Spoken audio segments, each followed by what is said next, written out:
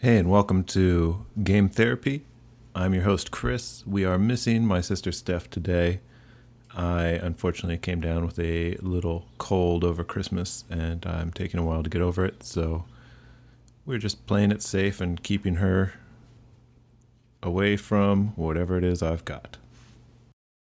We will bravely carry on without her for today, and I've got a really good subject lined up for you today. We're going to be talking about hidden gems on Xbox GamePass. Now, you've heard me talk about this before on the podcast.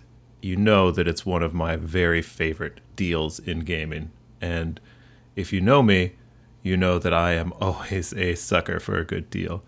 So Game Pass debuted about a year and a half ago. It's Microsoft's service exclusively for Game Pass and PC. It's sort of the Netflix for games. If you are a moderate gamer, I think this is an absolute steal. It's $15 a month. It comes with a veritable smorgasbord of games. From AAA titles like the entire Halo library, the entire Gears of War catalog. They've got Skyrim and the other Elder Scrolls and the Fallout games, thanks to their recent acquisition of Bethesda. They've got the Forza games that are Microsoft published. All Microsoft published games seemingly come day and date. So the day that the game comes out for purchase, it comes out for free to subscribers to play around with. And Microsoft so far hasn't taken anything down that they publish. So it seems like a pretty good bet that you'll have Halo for all time. And if you're a huge Halo fanatic like myself, that's almost worth the price of admission in itself. Wish I hadn't bought the Master Chief Collection as soon as I bought an Xbox. Oh well. In addition to all these great AAA games, though, if you dig around a little bit deeper, those willing to jump off the beaten path a little bit, you'll find a ton of smaller hidden gems in there. And for me, for the last year and a half, this has been a huge boon to my gaming habits, to my discovery of really wonderful titles that I probably wouldn't have given a fair shake. You know, I mean, these are games that usually go for $10 or $15. You'll recognize a lot of them from the Switch. These are multi-platform games, but they are free to Game Pass subscribers. And for me, free means I'm willing to just click install, give it a go, and see if it grabs me. And more often than not, I have to say these games are really well curated, because more often than not, I find myself really enjoying some of the smaller games that I really might not have played without Game Pass. So today I'm going to take you through some of those. I've organized them into broad categories such as Metroidvanias, puzzlers, and I'll save my absolute favorite and top recommendation for the last. Let's jump in.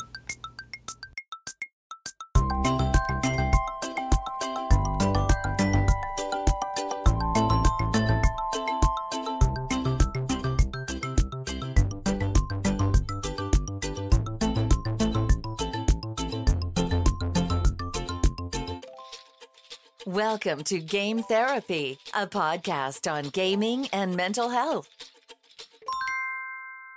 So my first broad category I'd like to discuss kind of goes along with the games Steph and I were talking about, good games for playing at the holidays, games that are fun to play with family and friends, or games that are just fun for one person to play and a partner to watch and just get a good chuckle out of. They might not have the same legs to them as something like a Skyrim or a Halo.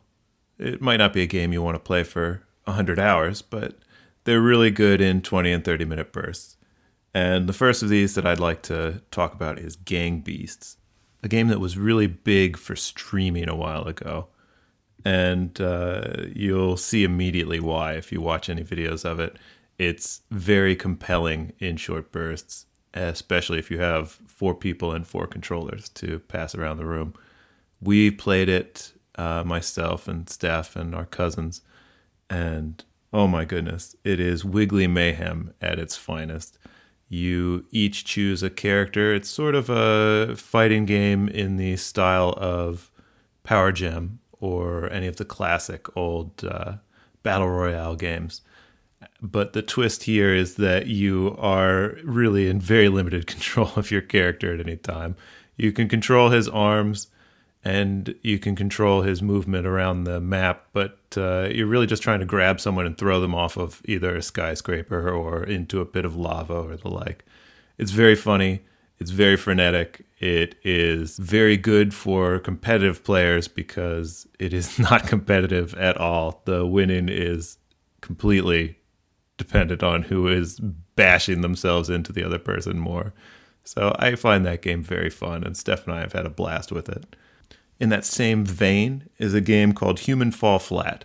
And this is the exact same premise. This is the same Wiggle Monster idea, except instead of playing against one another, you are playing cooperatively, trying to progress through these levels and manipulate the world with your very limited skill set. It's very fun. It's a good co-op experience, and you can play that online or on the couch together.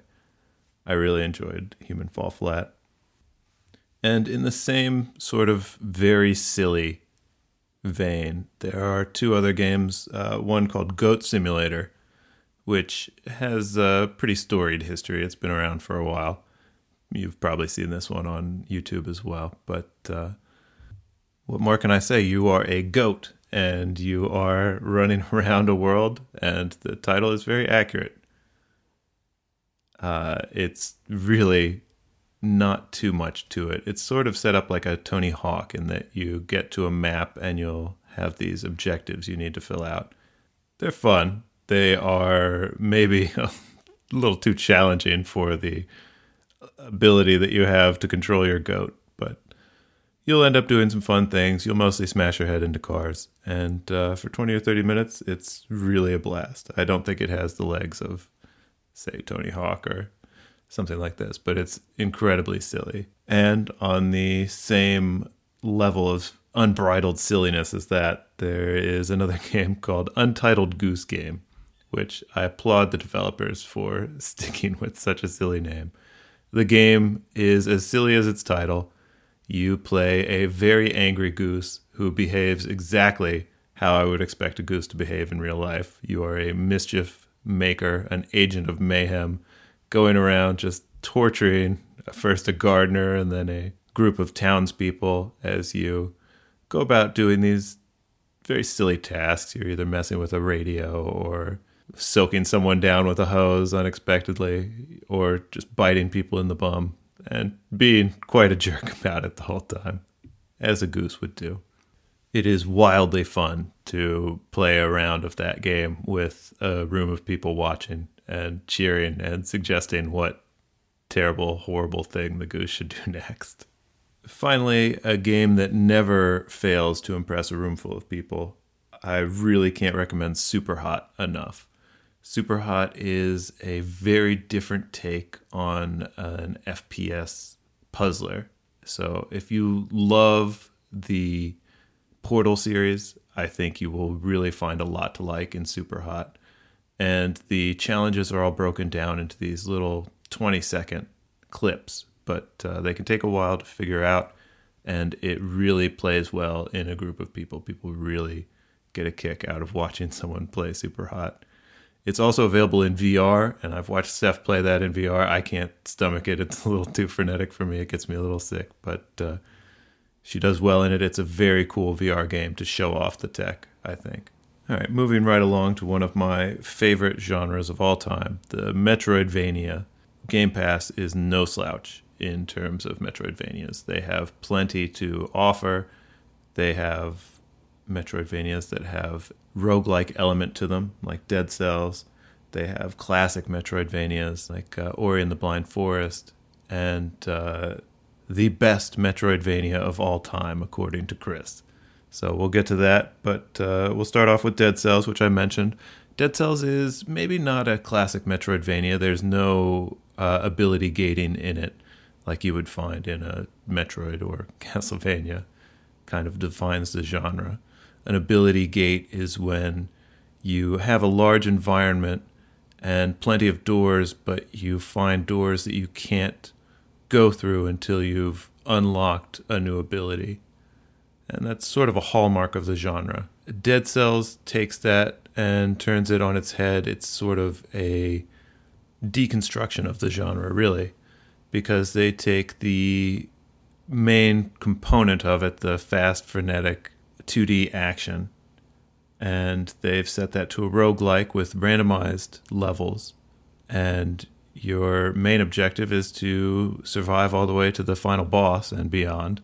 All right, second on my list of great Metroidvanias is Carrion. And Carrion is maybe not the best game on the list, but I will say it is one of the most unique. It takes the core conceit of a Metroidvania and applies that to you as the undisputed villain of the game. You are a giant tentacle monster, and the movement is so different from anything I've ever experienced. The movement feels very natural to a monster. It feels very good. You are incredibly powerful. You go around devouring all these poor scientists in the laboratory where you were created and finding your way through this beautifully constructed world. I cannot recommend Carrion enough as a great little 8-hour experience. It does something that I have never seen done in a game before, making you the final boss in a game and having you run through the entire thing, just rip-roaring, tearing off heads, having a good old time. It wears its influences on its sleeve, mainly I would say the movie The Thing from the 80s, John Carpenter's version, and it does it really well. It's moody, it's atmospheric, it's fun, it's campy, it's great. Give Carrion a try. Next up, I want to recommend 2 games by Microsoft Studios. These are the Ori series, Ori and the Blind Forest, followed by Ori and the Will of the Wisp. Both games are beautiful. They continue the same story of a little wood sprite named Ori, your protagonist that you play as he navigates through this beautifully constructed forest environment. It's a celebration of a very natural world. It feels at times sort of like Mario filtered through Studio Ghibli's aesthetics. It's got a really fantastic story for such a seemingly simple 2D game, which I can't say the same about all Metroidvanias. Although I can say the same about our next Metroidvania, which is really the undisputed king of Game Pass as far as I'm concerned, and certainly the king of Metroidvanias in the modern sense. While the classic for me will always be Castlevania Symphony of the Night, Hollow Knight takes a very, very close second. It refines everything that's beautiful about the genre, brings it to the present day by mixing it with some elements that you would recognize if you're a fan of Dead Souls. And it grafts all of this onto a compelling and mysterious story in a world that's just full of atmosphere. It maybe borrows its aesthetic sensibilities from Tim Burton films. I think a lot of people on first seeing it will see a lot of Tim Burton influences on it. And that's fair. But the game definitely has its very own personality. And I have really never played a game that absorbed me as much as Hollow Knight did. It makes each boss battle a puzzle in your trying to figure out what attributes you want to bring into this battle. It's very customizable, the combat. The movement is fluid and graceful and excellent. And I just cannot wait for the sequel we're going to get to this game. If you haven't tried it and you're looking for something new to play, I recommend you make a beeline, get it, for Hollow Knight. You probably don't get the beeline joke just because you maybe haven't played it yet. So the beeline joke is Hollow Knight is set amongst a bunch of bugs. You're a bug fighting other bugs, saving other bugs. Beeline. All right, and that wraps up our Metroidvania games. Again, we talked about Hollow Knight, Carrion, the Ori series, and Dead Cells there. All right, now the last broad category that I've written down here, I call it just chill games. And these are games that are exactly like it says on the tin. You can just sit down with, have a little relaxing session, come out feeling calmer than you did when you sat down, which you can't say for all games. I know when I get up from a session of Halo Infinity these days, I am pretty jacked up, pretty juiced up, having just gotten all those double kills. Anyway, these are the opposite of that. These are games that are just going to be calm and fun and relaxing. And the first of these I recommend XO 1. It's a game that I would normally skip over, but I liked the screenshots in the store page, so I gave it a try, and I'm glad I did. It's a fun twist on the marble game genre, where you play this sort of amorphous spacecraft as you roll through these different beautiful environments. I really liked the aesthetic. I liked the space traveling idea, but taken in a very different direction than we'd normally associate with the genre. It's just got an excellent chill atmosphere, really relaxing gameplay. It's very short. It's a couple hours, and I can't recommend it enough. That's XO 1. And then I'd recommend 2 great puzzlers that are on the Game Pass service. The first of which is really my absolute favorite puzzler of all time. It's called Lumines. It came out originally on the PSP, and it's just a brilliant take on Tetris or any block-dropping clone of Tetris. You manipulate these 4 colored blocks. You twist it and turn it and try to match either of these 2 colors up. It sounds incredibly simple, very easy to learn, tough to master, and the real hook of the game is the music that accompanies it. You play to these beautifully curated tracks, each of which is very unique, each of which gives a totally different vibe to the game. You play through each one, usually to the conclusion of the song. It's about 2 or 3 minutes apiece. And you just find yourself wanting to play one more song, wanting to play one more jam.